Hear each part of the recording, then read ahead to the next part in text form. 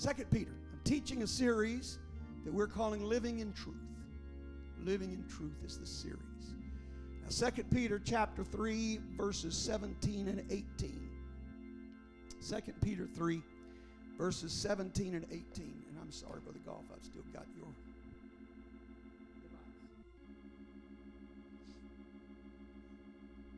device. 2 Peter chapter 3, verses 17 and 18. Ye therefore, beloved, seeing you know these things before, beware lest ye also, being led away with the error of the wicked, fall from your own steadfastness. But, look at what he says now, verse 18, but do what? Grow. Grow in grace. Grow in grace. And in the knowledge of our Lord and Savior Jesus Christ. To him be glory both now and forever. Amen. Grow in grace. And grow in the knowledge of Jesus Christ. Peter is giving us a mandate. We need to grow. We need to grow. And so that is my subject this morning, is simply growth. Growth. Now, as I said, this is lesson 3. We don't know how many parts to lesson 3, but it's lesson 3. Our first lesson, we talked about your new life. We talked about the new birth and coming into the family of God. And second lesson, we talked about commitment. And now today we're going to talk about growth. Amen. Would you put your Bibles down? Let's lift our hands and lift our voices, and let's ask the Lord to have his way in the remainder of this service. Let's pray together, everyone.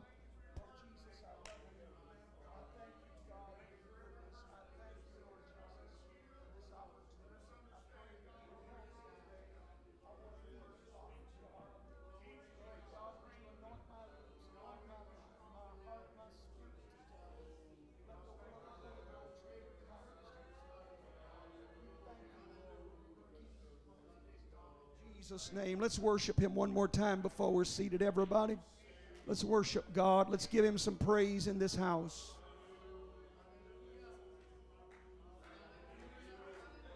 Praise God, praise God, praise God. Amen, amen, amen. God bless you. You may be seated. Now, I think that perhaps, because it has been so many months since I went through this, it might be good for me just to go back and mention again. As I said, we dealt with this in our first lesson, but that was around the first of the year that I started that lesson. And we're talking about growth. We're talking today about reaching a place that we have matured spiritually. But I think it would be good if we just go back and remind ourselves why growth is important. Growth is important because we've been born anew. We have been born again. After any birth, there needs to be growth. Now, you know, that little baby, I'm telling you, when my children were born, my grandchildren were born, every one of them were just the most beautiful creations I'd ever seen in my life. Now, not everybody else's baby is that beautiful,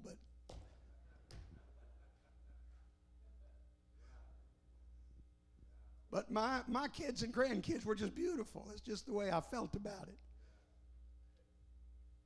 But I'm going to tell you, as beautiful as they were, if they still looked exactly the same 3 months later, I wouldn't think that's beautiful. If they still looked exactly the same 6 years later, I wouldn't think that's beautiful. I'm going to expect them to grow. Praise God. So this birth process, let's go back and talk about this for just a minute. John chapter 3. And I tell you what, I've got just verse 5, but get your Bible and let's read a little bit more here today, because I want to make sure everybody is on the same page. Let's go back and read a little bit more of this conversation between Jesus and Nicodemus. John chapter 3, and let's start with verse number 3. John 3:3. Jesus answered and said unto them, Verily, verily, I say unto thee, I say, or truly, truly, I tell you, except a man be born again, he cannot see the kingdom of God. Now, let's talk about this for just a moment. Let's talk about this for just a moment. I want you to notice the word except. Grammatically, that turns this phrase, except a man be born again, into what is called an exception clause. All right? It's an exception clause. So in other words, there is some rule to which this clause is added. When you look at the sentence, are you with me today? When you look at the sentence that's here, the first part of it is an exception clause that's added to the rest of the sentence. So what is the rest of the sentence? The sentence states that he cannot see the kingdom of God. He is a pronoun referring back to the noun man. So, and in this case, it's not talking about the male gender. It's talking about everybody, all of humanity. So here is the statement that Jesus made. Men cannot see the kingdom of God. That's the rule. That's the rule. From the moment we're born into this world, we are born lost. We're lost. We've got to be saved. The Bible said that no man can enter the kingdom of God. That's the rule. You just can't. You can't even see it. But thank God there's an exception. Now, nobody can see the kingdom of God except those that are born again.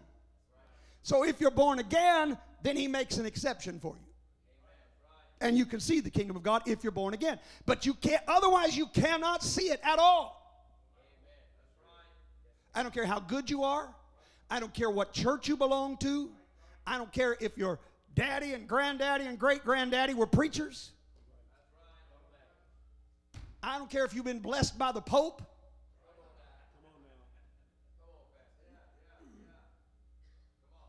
I don't care what's going on in your life. The rule is the only people that can see the kingdom of God are those that are born again. That's it.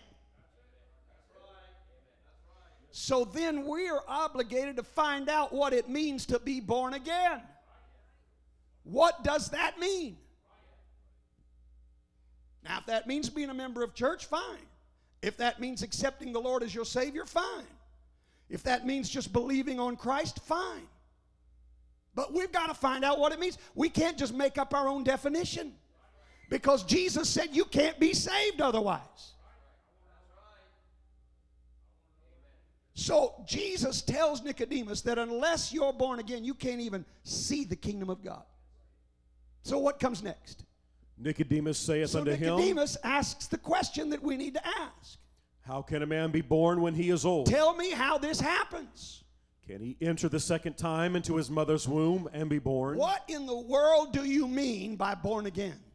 That's the question, right? Everybody agrees? That's the question. So Nicodemus is asking the question that we've got to ask. He's wanting to find out from Jesus, what do you mean by this? Now, Jesus says, well, what I mean is you believe on the Lord, or you accept the Lord, or you join a church. If Jesus says any of those things or something else, whatever Jesus says is the answer to the question, what does it mean to be born again? So let's give the answer from Jesus. Jesus answered. Verse 5, Jesus did what? Answered. Jesus did what? So he answered. That means he's responding to the question. He's not just making another statement. Jesus didn't go off on a tangent and start talking about some other subject. He's answering the question, how a man can be born again. And here's his answer. Verily, verily, I say unto thee. Truly, truly, I tell you. Except a man be There's born that of exception clause again. Except a man be born of water. Now that's the same as what he said the first time. But now he's going to explain what that again means. Starts out the same. You see that? Except a man be born. It's the same exception clause, but now he offers clarity and explanation. Except a man be born of water and of spirit. And of the Spirit. He cannot enter into the kingdom of God. He cannot enter into the kingdom of God. So Jesus says again, man can't enter God's kingdom. But I do provide an exception. If you'll be born of water and born of the Spirit, you can get in. But if you're not born of water and born of the Spirit, you cannot get in. That's it. There's no other way to get in except that. This is the one exception Jesus gives. You got to be born of water. And you got to be born of the Spirit. Now, what does that mean? What does it mean to be born of water? Well, why don't we let the Bible answer that question for us? Go over to Acts chapter 2. And let's find verse 37. Now listen, one of the rules of Bible interpretation is that you always look for the first time something's mentioned. You want to understand a subject, go back to the first time it's mentioned. There is significance in the first mention of any biblical subject. And you will never thoroughly understand a subject in the Bible if you don't go back to the first mention. Usually in that first mention, God gives something, some detail, something that he may never repeat again. But it's going to offer us clarity on the subject. For example, the Bible talks a lot about creation. Even says that God created the world in 6 days and rested on the seventh. That's throughout the Scripture. But there's only one place where we can find that he created light on the first day. That he created the land animals on day 6. There's only one place we can find that, and that's the first mention. Now, God never repeats it after that. There's never another place in all of the Bible where God tells us what day he created what. So just because you can't find it again doesn't mean it changed. God established this truth the first time it's mentioned. And after that, any reference to creation refers back to this story.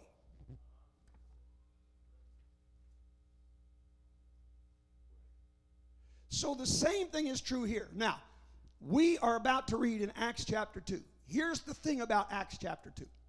Jesus has died, was buried, resurrected, and spent 40 days with his disciples teaching them, and then ascended into heaven.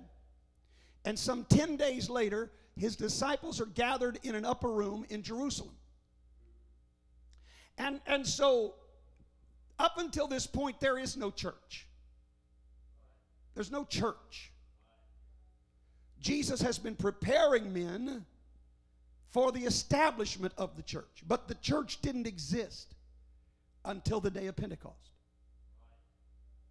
And so the very first time after the death, burial, and resurrection of Jesus Christ that we find people asking how to be saved, this is a first mention of salvation by those that are lost. And whatever details are in this response carry far more weight than any other reference. It doesn't mean the others are wrong. It means they refer you back to this one. And the other references may not give every detail this one gives, but it doesn't change the fact that what happened in this one is what has to happen in every one. Are you with me? Just because the details aren't mentioned doesn't mean they're not present. You go back to the first mention to find the details. So we have the very first time after the death, burial, and resurrection of Jesus that people who are lost ask how to be saved. Acts chapter 2, verse 37. Now when they heard this, they were pricked in their heart. and said unto said Peter, to Peter and to the rest of the apostles, men and brethren, what shall we do? This is their question. Tell us how to be saved. Tell us what to do. Now, if Peter says believe on the Lord, then I guess that's, but I don't know how that fits into water and spirit. He said you got to be born of water and spirit. It's what Jesus said. So if Jesus just says profess with your mouth and believe in your heart, I mean, if Peter says that, somebody's going to have to explain to me how that ties into being born of water and spirit, because I don't see it. But whatever Peter says is going to have to tie into what Jesus said with being born of water and spirit. But it also gives us the answer, the first mention of how to be saved. So verse 38, what does he say? Then Peter said unto them, repent. Repent. That's step number one. You got to repent. In fact, Jesus' whole ministry revolved, go back and read it in the Gospels. His whole ministry revolved around the fact that everywhere he went, he preached repent, for the kingdom of God is at hand. Repent and believe the gospel. Repent or perish. All of these are direct quotes from the Lord. Repentance is absolutely necessary. Now, I tell you what, hold that verse and go back to Luke chapter 24. Because I'm going to show you that what Peter said was exactly what Jesus instructed him. I didn't have any of this in my notes. We're just going here today. So growth will be several lessons, I can tell you right now. We're not going to get all this. But we got to establish the birth before we can talk about growth, right? So Luke chapter 24, start about verse 47. What does it say? And that repentance. Now, Jesus is telling his disciples. In fact, back up verse 45. What does 45 say? Then opened he their understanding. Then opened he their understanding that they might understand the Scriptures. So nobody can tell me that Peter got it wrong. Jesus divinely gave him understanding. Whatever he says, he's responding out of an understanding that Jesus gave to him divinely. Then opened he their understanding that they might understand the Scriptures. I'm telling you, nobody understood the Scriptures like these apostles did. They didn't get confused. They didn't make a mistake. They understood it. All right, now, so read on. And said unto them, he said unto them, thus it is written, and thus it behooved Christ to suffer and to rise from the dead the third day. Then he says, and that repentance. Everyone say repentance. Repentance. And remission of sins. Everyone say remission of sins. Should be preached in his name. Everyone say in his name. Among all the nations. Yes. Beginning at Jerusalem. Right. And ye are witnesses of these things. And behold, I send the promise of my Father upon you. Everyone say the promise of the Father. But tarry ye in the city of Jerusalem until ye be endued with power from on high. Now look, you got to understand, this is right before Jesus ascended into heaven, and he told his disciples, he made it very clear to them. He opened their understanding. And then he said, here's what I want you to preach. I want you to preach repentance. I want you to preach remission of sins in my name. I want you to preach the promise of the Father. And all of this is going to start in Jerusalem. And so now we go back to Acts chapter 2. This is in the city of Jerusalem, in the upper room. And they're asking Peter, what must we do to be saved?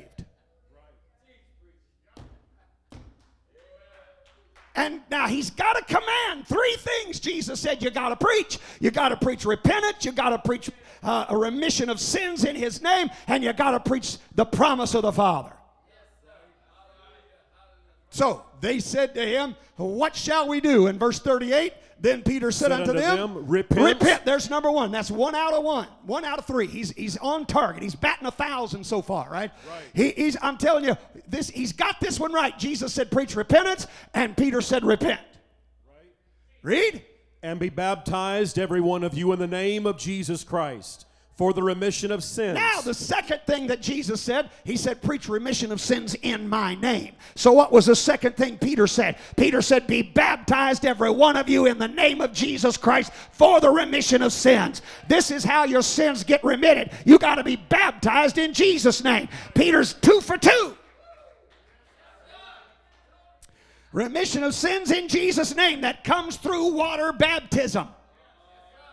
And then he said, and you shall receive the gift of the Holy Ghost. Read. For the promise is unto you, and to your children, and to all that are afar off, even as many as the Lord our God shall call. The third thing was preach the promise of the Father. So he said, I'm preaching to you. You got to receive the Holy Ghost because this is the promise of the Father. Jesus said, preach repentance. Peter preached repent. Jesus said, preach remission of sins in my name. Peter said, be baptized in Jesus' name for the remission of sins. Jesus said, preach the promise of the Father. Peter said, receive the Holy Ghost because that's the promise the Father gave. Amen, amen, amen.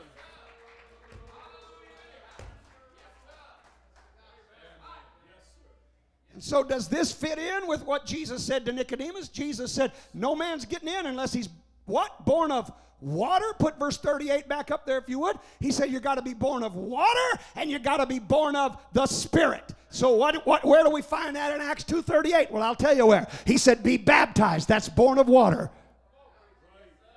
And he said receive the gift of the Holy Ghost. That's born of the Spirit. There's nowhere in here that he says profess the Lord or accept the Lord or confess the Lord or just believe on the Lord. He said repent, be baptized in Jesus' name, and receive the Holy Ghost, because that's being born of water and Spirit. Right.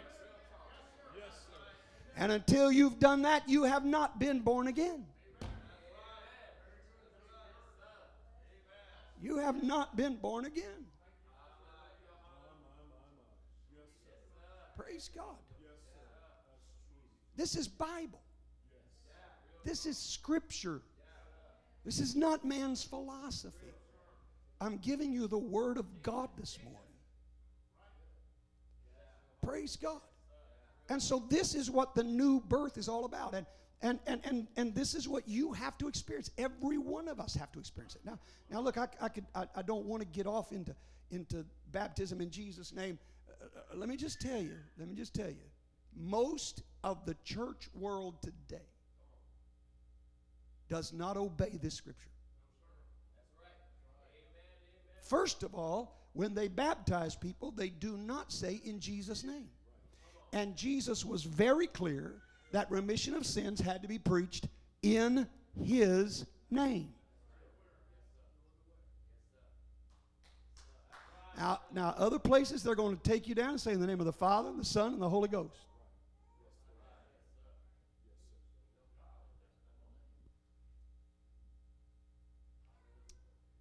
But that's not the Bible way. In fact, I challenge you to find anywhere in the Scripture where anyone did it that way. It just didn't happen. Every example of people being baptized, they only used the name of Jesus. And why not? Neither is there salvation in any other, for there is none other name under heaven given among men whereby we must be saved. Wherefore God also hath highly exalted him and given him a name that is above every name, that at the name of Jesus every knee should bow, of things in heaven, of things in earth, and things under the earth, and every tongue should confess that Jesus Christ is Lord. There is no other name. Why would we do it any other way? Father's not a name. I am a father, but that's not my name. That's what I am, but it's not who I am. I'm a son, but that's not my name. I'm a pastor, but that's not my name.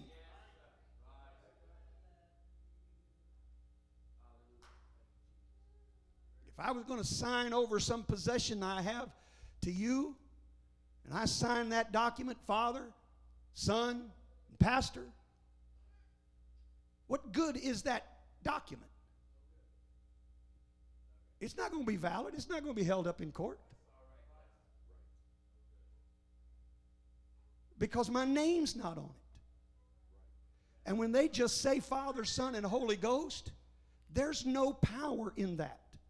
There's no validity in that. The act is not biblical. Praise God. I didn't want to get into all of this. I didn't want to. But here we are. Go over to Matthew 28. We might as well. We're there. We might as well. This is not what I intended to do this morning. I got 6 pages of notes here on growth, and we hadn't even got past birth yet. All right, so Matthew 28, everybody likes to read verse 19. They say, well, there it is right there. That's the Bible for the way to get baptized. Well, there's a couple things. First of all, never jump into the middle of a conversation without reading the whole conversation. Because you can get mighty confused. If you miss one important detail, it can change your opinion of everything. You know, I like to tell the story about the man driving through a strange neighborhood. Many of you have heard me tell this. I've told it over and over. But for the sake of those who haven't heard it, man driving through a strange neighborhood, never been there before. All of a sudden, he whips his car into a driveway at a house he has never visited. He kicks the front door in. He runs upstairs. He grabs the woman of the house and he throws her out the window. Now, most people would say that's terrible. That's horrible. What a monster. But see, you missed the first line of the conversation. I didn't tell you that part. The first line was, the house was on fire. That changes everything. Then you're thankful for a man that kicked the door in and ran upstairs and got her out of the fire. Missing that first sentence changes everything. And many people want to go to Matthew 28:19, but they miss verse 18. And 19 doesn't make sense until you read 18. So let's start with verse 18. Jesus came and spake unto them, saying, All power is given unto me. Unto us.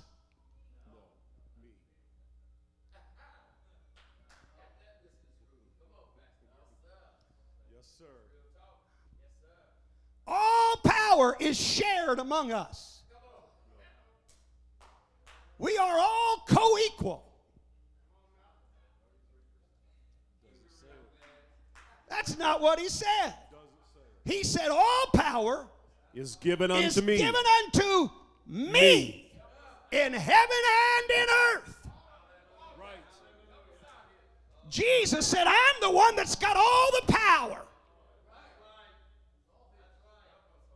Then he says, Go ye therefore. Whoa, go ye what? Therefore. The word therefore. Anytime you see it, you want to see what it's there for? The reason this is there is because it means in light of what I just said. What did he just say? He just said, I'm the one who has all power. Because I'm the one who has all power, because I have all power, you go and teach all nations, baptize them in the name of the Father and of the Son and of the Holy Ghost. Because I have all power, go and baptize in the name. Now I would call to your attention, first of all, this is a singular word. There is no S here. It's not names. It's name. There is one name that applies to the Father, the Son, and the Holy Ghost. There's only one name. So let's see. Let's go to John 5:43. John 5:43. Again, Father is not a name. Father is a title, but it's not a name. And Jesus said you got to baptize in the name. Now look, if I were to say to Brother Goff, go stand in the foyer, and he just grabbed that microphone and said, go stand in the foyer, would he be obeying me? All he's doing is repeating my words. There's a difference between repetition and obedience. Jesus didn't say repeat after me in the name of the Father, Son, Holy Ghost. He said go and baptize in the name. So we got to find out what the name is. John 5:43. I come in my Jesus Father's is name. speaking. Jesus is speaking. And Jesus said, I came in my Father's name. So whatever name he came in is the Father's name. He came in the name Jesus. Therefore, the Father's name is Jesus. Matthew 1:21. Matthew 1:21. I know he's having to look all this up. I don't have it printed for him, so give him some time. And if any of you think you're going to be faster, give him some time here. You got it? Matthew 1:21. And she shall bring forth a son. She shall bring forth a son. And thou shalt call his name Jesus. You'll call his name what? Jesus. So the name of the Son is Jesus. Are we starting to see a little bit of a pattern here? Are we starting to see a little bit of a pattern here? The name of the Father is Jesus. The name of the Son is Jesus. How about the name of the Holy Ghost? John 14:26. John chapter 14 and verse number 26. Praise God. John 14:26. But the Comforter, which is the Holy Ghost, whom the Father will send in my name. So the Holy Ghost came in the same name that Jesus came in, which is the same name that belongs to the Father. So that name is Jesus. The name of the Father is Jesus. The name of the Son is Jesus. The name of the Holy Ghost is Jesus. We don't repeat the titles Father, Son, and Holy Ghost. We baptize in the name of Jesus.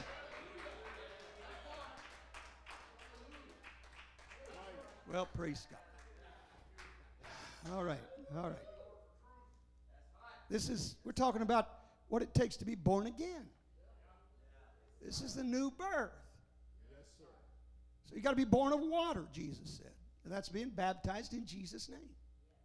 You've got to be born of the Spirit. That's receiving the Holy Ghost. Now, how far do I go into this? Acts chapter 2. First mention. First time anybody received the Holy Ghost. Details there that may not appear in other mentions, but the details don't change. Acts chapter 2. What's verse 4 tell us? And they were all filled with the Holy Ghost. This is the first time. The book of John, chapter 7, the Bible says the Holy Ghost was not yet given because Jesus was not yet glorified. And so until after Jesus' glorification, after his resurrection, nobody could receive this gift of the Holy Ghost. Until after that was over. But now, for the very first time after he was glorified, they were all what? Filled with the Holy Ghost. And what happened when they were filled with the Holy Ghost? And began to speak with other tongues as the Spirit gave them utterance. So the only way that you know that somebody received the Holy Ghost, they'll speak in other tongues. This is the first mention. Now go over to John chapter 3 and verse, there's so much in John chapter 3. Everybody thinks verse 16 is the only verse in the whole chapter. I mean, honestly, how many people do you know that the only verse out of John chapter 3 they can quote is verse 16? And that's the middle of the conversation again. You've already missed everything that's been going on up to that point. There's a whole lot more. You want to jump down to verse 16 and Jesus just talks about those that believe on him. Whosoever believeth on him. But you can't do that because if that's all that's necessary, then he just changed his mind between verse 5 and verse 16. He didn't change his mind. There's a connection. There's a connection. You got to believe, the Bible says, as the Scripture hath said. In fact, where are you? You're in John. You're in John chapter 3. Go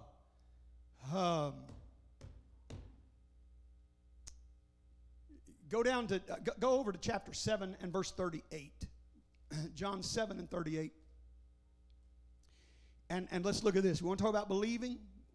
whosoever believeth on him should not perish but have everlasting life. Let's talk about what it means to believe for just a minute. John chapter 7 verse 38 says what? He that believeth on me. He that believeth. Everyone say believeth. Believeth. Now, this is the same Jesus that's talking. In John 3:16, he says you got to believe. But in John 7:38, he also talks about believing, and he says, here's what's going to happen if you've really believed. He that believeth on me, as the Scripture hath said, out of his belly shall flow rivers of living water. Read. But this spake he of the Spirit, which they that believe on him should receive. For the Holy Ghost was not yet given because that Jesus was not yet glorified. And so here's what he says. You don't really believe until you've received the Holy Ghost. So don't tell me John 3:16 is the plan of salvation. It's not. You haven't believed until you've been born of water and born of the Spirit. Now, back to being born of the Spirit, receiving the Holy Ghost. Now, let's go back to chapter 3, John chapter 3, and verse 8. Got a little sidetracked there because we're hung up on verse 16 so much. So many people are.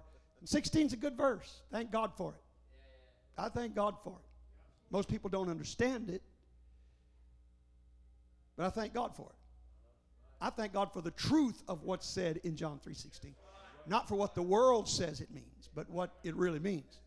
In fact, I'll just tell you now, maybe when we get through this, I'll show you. We'll use Scripture to interpret Scripture. That's the way you're supposed to do it. But John 3:16 can only be fully understood when you look at 1 John 3:16. And most people don't know 1 John 3:16. They only know John 3:16. But you got to take the two verses together. All right? So we'll do that in a moment. But let's talk about this Holy Ghost here for just a moment. John chapter 3 and verse 8 says this. The wind bloweth where it wants to. And thou hearest the sound thereof. And you hear the sound of it when it blows. But canst not tell whence it cometh. But you don't know where it comes from. And whither it goeth. And you don't know where it's going to. So is everyone. So are some people. So is everyone. So are many people. So are most people. So is everyone that is born of the Spirit. Now, Jesus said there's a lot of things about the wind you don't understand. But there's one thing about the wind that's absolute, it's certain, it's definite. And then he said, everybody that's born of the Spirit, there's going to be one thing, like the wind, that's definite and certain. What is the one thing that's certain? We don't know where it's coming from. That's not certain. We don't know where it's going to. That's not certain. The only thing that's certain, you hear the sound of it. Interestingly, in the original, the word sound is the Greek word phone. Not phony, phone. And it is the word from which we get our modern word telephone or phonograph. The word phone actually means a sound, or more specifically, a language. That's what phone means. That's why a telephone, you're transmitting language. A phonograph, you're playing a language. Phone, language. And here's what he said. The wind blows where it wants to, but you'll always hear the language of the wind. And then he said, so is everyone that's born of the Spirit. When you're born of the Spirit, there's going to be a language that lets everybody know that you've been born of the Spirit. That language is when you speak in tongues as the Spirit of God. Not somebody teaches you how to do it. Not repeat after me. But the Spirit gives you the ability to speak. You're saying words you don't even understand. You don't know what they mean, but the Spirit of God is moving on you. That's when you know you've been born of the Spirit. So to be born again, you got to be born of water, which is baptized in Jesus' name, and you got to be born of the Spirit, which is receiving the Holy Ghost, speaking in tongues. And if you haven't done either of those things, you have not been born again. And if you've not been born again, you cannot enter God's kingdom. That's not me. That's what Jesus said. All right, now, I promised you that I would deal with John 3:16. So let's look at it real quick. If you've got 1 John 3:16, just hold on to that and mark that, and let's go read John 3:16 first. And let's start there. John 3:16 says this. Most of you know it, but let's read it anyhow, so everybody knows I'm not pulling the wool over their eyes. John 3:16 says, "For God so loved the world, God so loved the world, that he gave his only begotten Son, that whosoever believeth in him should not perish, but have everlasting life." Now, the Bible talks about God giving his Son. And so people say, see, this is one person of the Godhead giving another person of the Godhead. I submit to you that's not love. That's not love. Now, I don't have a physical son. Brother Goff is one of my sons in the gospel. If this building were to catch on fire, and Brother Goff's the only one that got out of here on time, and the rest of us are in here trapped and we're burning, Brother Goff and I should say, the two of us, we got quick access out this side door. The two of us can run on out there, and the rest of the church, you're surrounded in flames. What are you going to do? I want to know how you would feel about me hollering back into the sanctuary and say, "Don't worry, I love you so much, I'm sending my son to get you." Brother Goff, go ahead. That's how much I love these people. You wouldn't call me a hero. You'd call me a coward. And yet people say, oh, what love God had. God looked down and saw we needed to be saved, so he told his son to come die for us. That's not love. That's not love. We don't understand this verse until we look at 1 John 3:16. So let's look at 1 John 3:16. "Hereby perceive we the love of God." This is how we know the love of God. "Because he laid down his life for us." Now, here's another grammar lesson for you. You ready for this English grammar? The word he is a pronoun. It's got to refer back to an antecedent. It's got to refer back to a noun. The noun here is God. That's the subject. This is how we know the love of God. Because he, that is God, did what? Laid down his life for us. He laid down his life for us. He didn't send somebody else. God laid down his life for us. So we don't understand John 3:16 until we understand the one that came was not a separate person from the Father. The one that came was the Father robed in flesh. Let's see, 1 Timothy 3:16. I'm giving you, this is Bible sword drill day today, Brother Goff. We've read one scripture off that page, and we didn't even read it off the page because we had others to read with it. So 1 Timothy 3:16 says this, without controversy. Great is the mystery of godliness. God was manifest. Wait a minute. Not the Son of God. Right. Not one part of God. Not one member of the Godhead.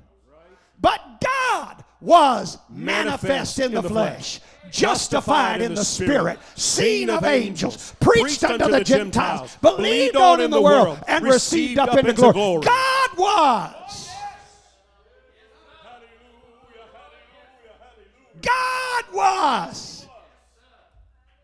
There's only one God. Hear, O Israel, Deuteronomy 6:4. Hear, O Israel, the Lord our God is one Lord. There's only one God. There's only one God. There's never been more than one God. Never will be more than one God. And that one God was manifest. That word means made known. In the flesh. He was made known in the flesh. That one God came to us. Go over to John again, John chapter 1. Lord Jesus, we just call this Doctrine Sunday. How's that? John chapter 1, verse 1. In the beginning was the Word. Was the Word. And the Word was with God. The Word was with God. And the Word was God. God. And the Word was not a God, not one part of God. The Word was God. Now, this is a Jewish man writing this, if you didn't know. John was a Jew. John was raised believing in the Shema, Deuteronomy 6 and 4. John only knew one God, and that was Yahweh.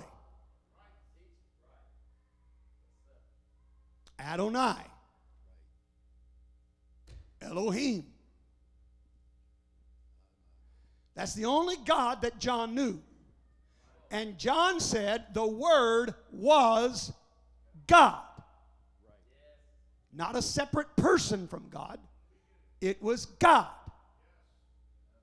Now, word here is not rhema, which is the Greek for like our vocabulary, our words that we speak.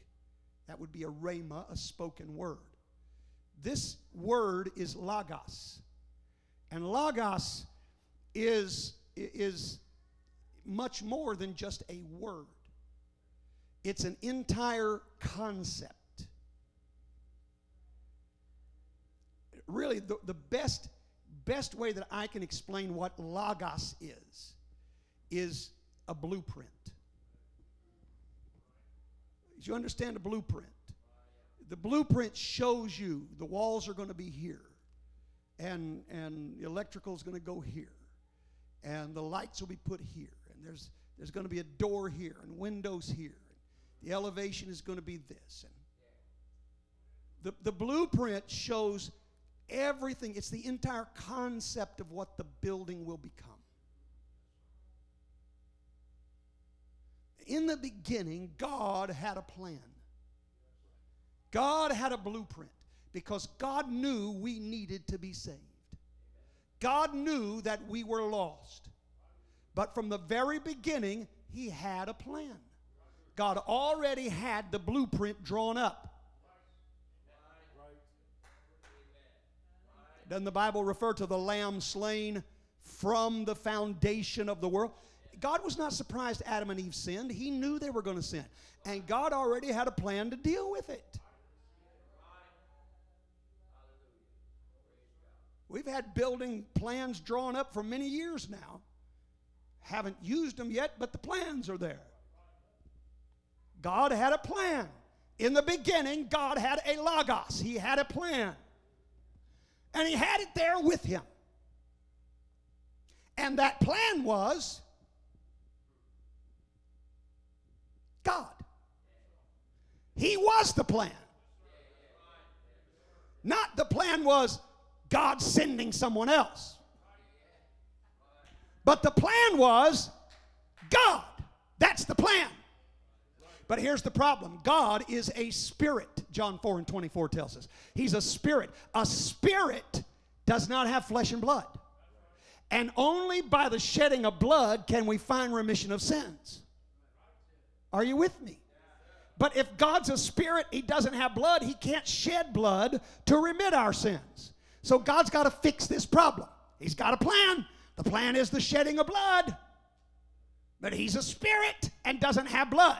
So how's He going to fix the plan? Well, we find out the answer in verse 14 of this chapter. John 1 and verse number 14 says this. And the Word was made flesh. The Logos, the plan was made flesh. And dwelt among us. And we beheld His glory. The glory as of the only begotten of the Father, full of grace and truth. I'm going to tell you what the plan was. God said, I can't do it as a spirit, so I'm going to take on flesh.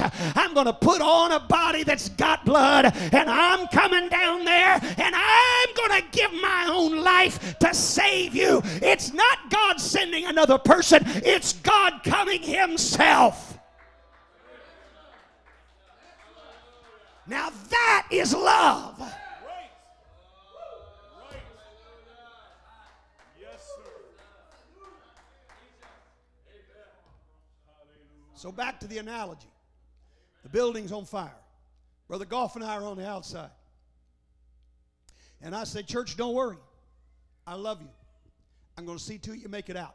The problem is that as I stand here right now, I can't go in the flames either. So I'm going to go get an asbestos suit. And I'm going to put on this suit that's going to protect me from the flames. And when I clothe myself in this suit, I'm coming in there where you are, and I'm going to get you out. That's what God did. He said, right now I'm a spirit. I can't shed any blood because I don't have blood, but I'm going to put on a suit. And it's a suit of flesh. And I'm going to clothe myself in flesh. And I'm coming down there to where you are. And I'm going to walk among you. And I'm going to heal the sick. I'm going to reach down. I'm going to raise the dead. I'm going to open blinded eyes. I'm going to feed the hungry. But most of all, I'm going to give my life to save you. Now that is love.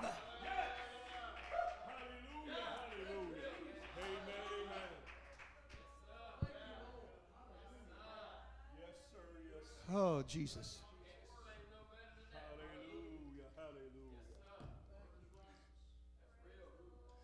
Luke 1:35.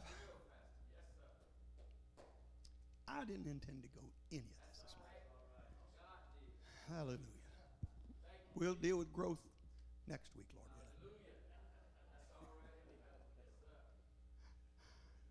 willing. All right. Luke 1:35. You got that? Yes, sir. Now this is when Gabriel, the angel, appeared to Mary. And he's got a message for her from God. And Gabriel's going to talk to Mary. And here's what Gabriel says. And the angel answered and said unto her, the Holy Ghost shall come upon thee. Okay, now whoa. Hang on. I might as well just dig into this. All right, now look, we're all adults in here. I'm not going to be crude, but I'm just going to be plain.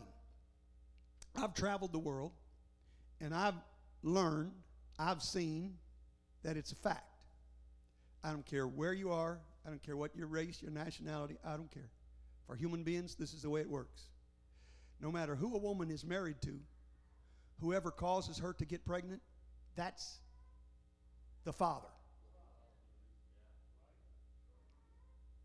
Whoever causes the woman to be with child, that's the father. Now, the church world tells you that there's Father, Son, and Holy Spirit. Right? But which one came on Mary to make her get pregnant? Now, if the Holy Ghost came on Mary to make her get pregnant, but the Holy Ghost is a different person from the Father, we got a problem. Because the Holy Ghost was the one who fathered that child. So if it's two different people, we've got a real problem on our hands. Either Jesus had two fathers, and I actually heard some perverted, supposed preacher say that in a prayer. Somebody, Brother Self or somebody shared it with me. Got up in front of a church and was praying to I don't even know what all junk was being spouted, but at one point they said something about the son who had two fathers.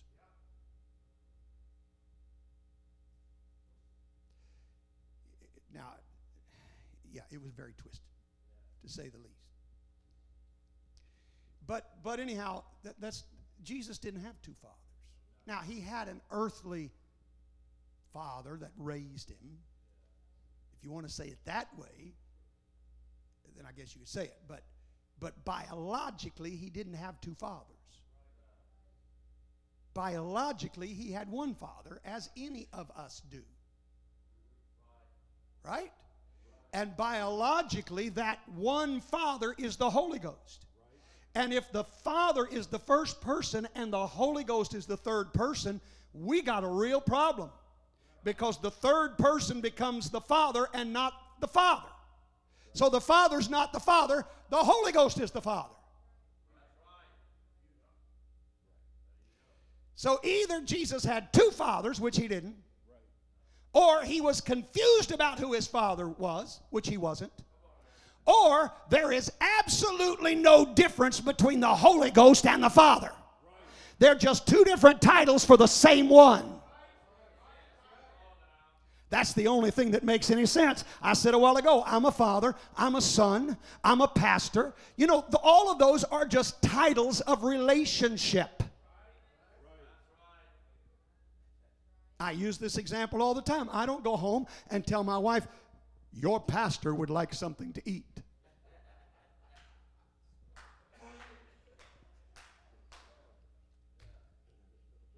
And I don't come before this congregation and say to you, your husband is preaching to you. Each of those are descriptive titles, both of them accurate for my positions.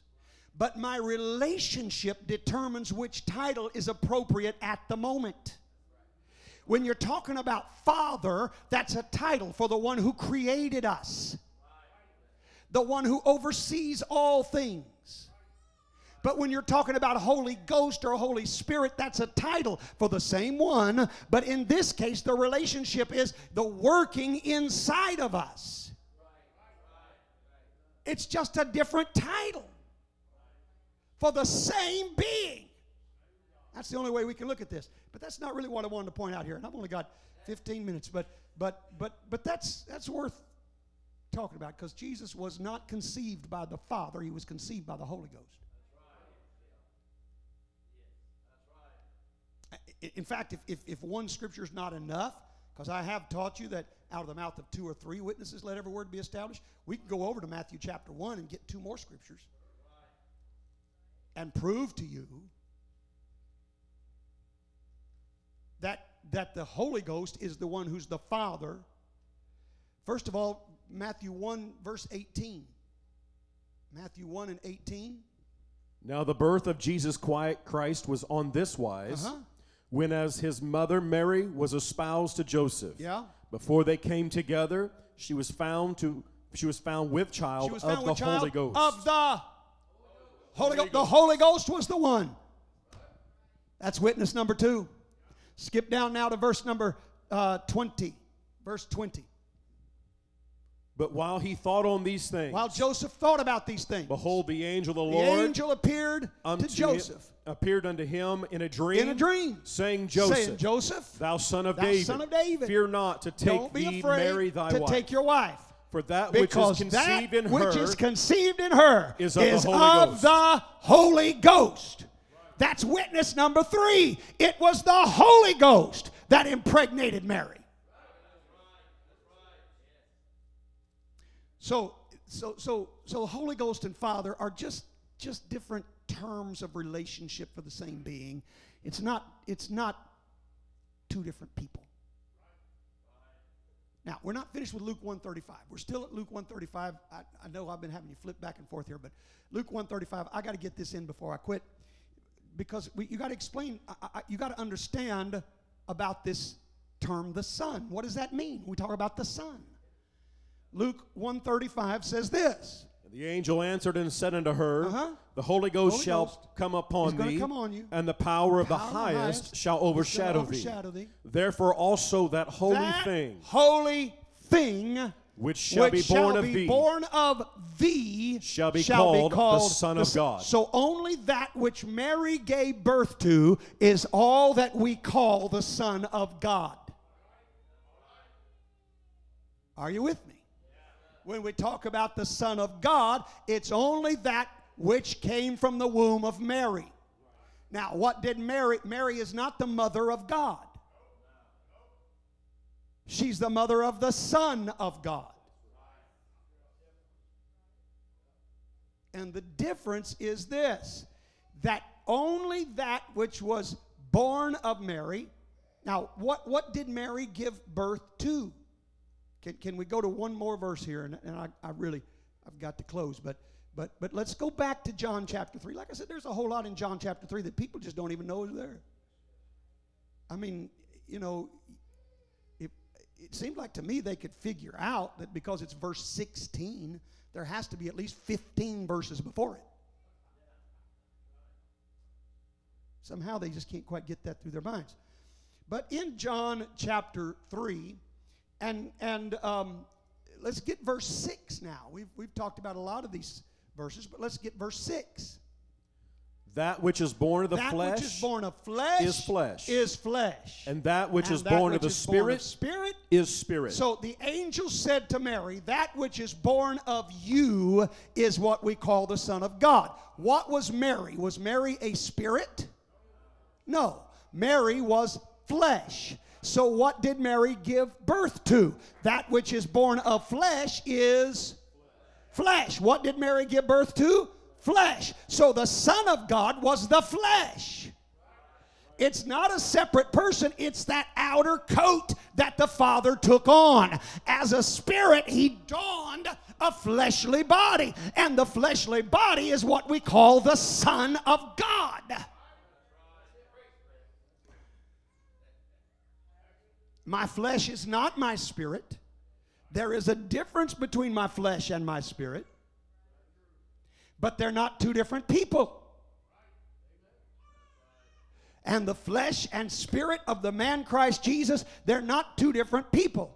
But Jesus plainly said, I don't do these works on my own, but my Father which dwelleth in me, he doeth the works. It was the Father, the Spirit on the inside of that fleshly body that was performing miracles.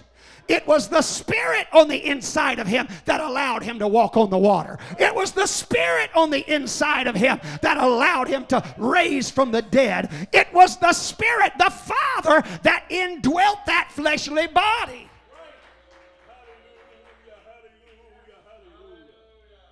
Well, praise God.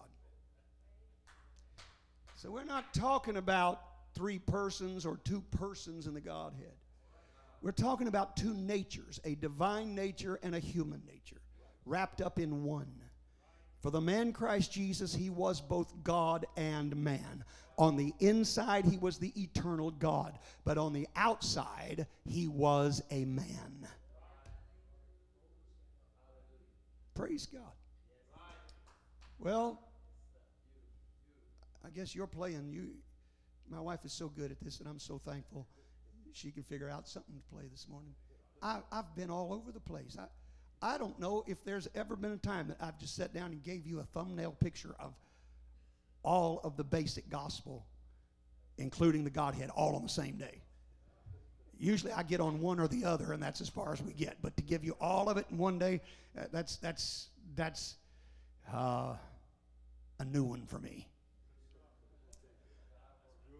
We'll just have to mark this one, and we have somebody that needs a Bible study. So here, listen to this.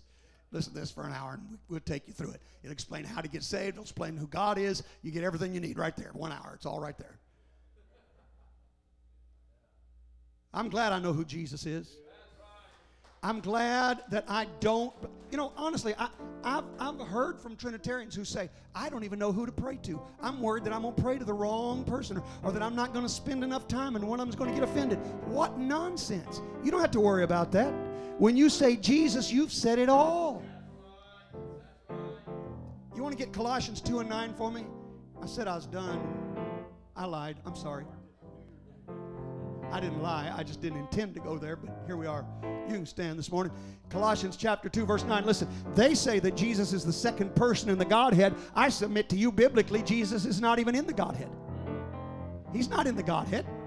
Colossians 2:9 says this. For in him, in Jesus, dwelleth all the fullness of the Godhead bodily. Jesus is not in the Godhead. The Godhead is in Jesus.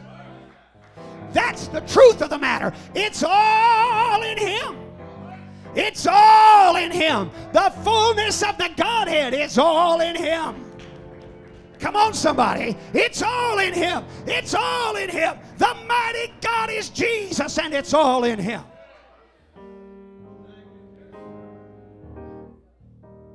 That's why we're baptized in Jesus' name, because he's the only one there is. When you read about Father or Son or Spirit, you're just reading about titles of relationship. You're not reading about different people. He was the Father in creation. He was the Son because he had to take on that fleshly body to die for us. So he was the Son in redemption. And he's the Holy Ghost or Holy Spirit because he dwells on the inside of us to regenerate us and redeem us.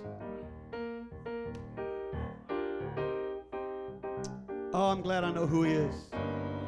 I'm glad I know who He is. Why don't we lift our hands and thank God today?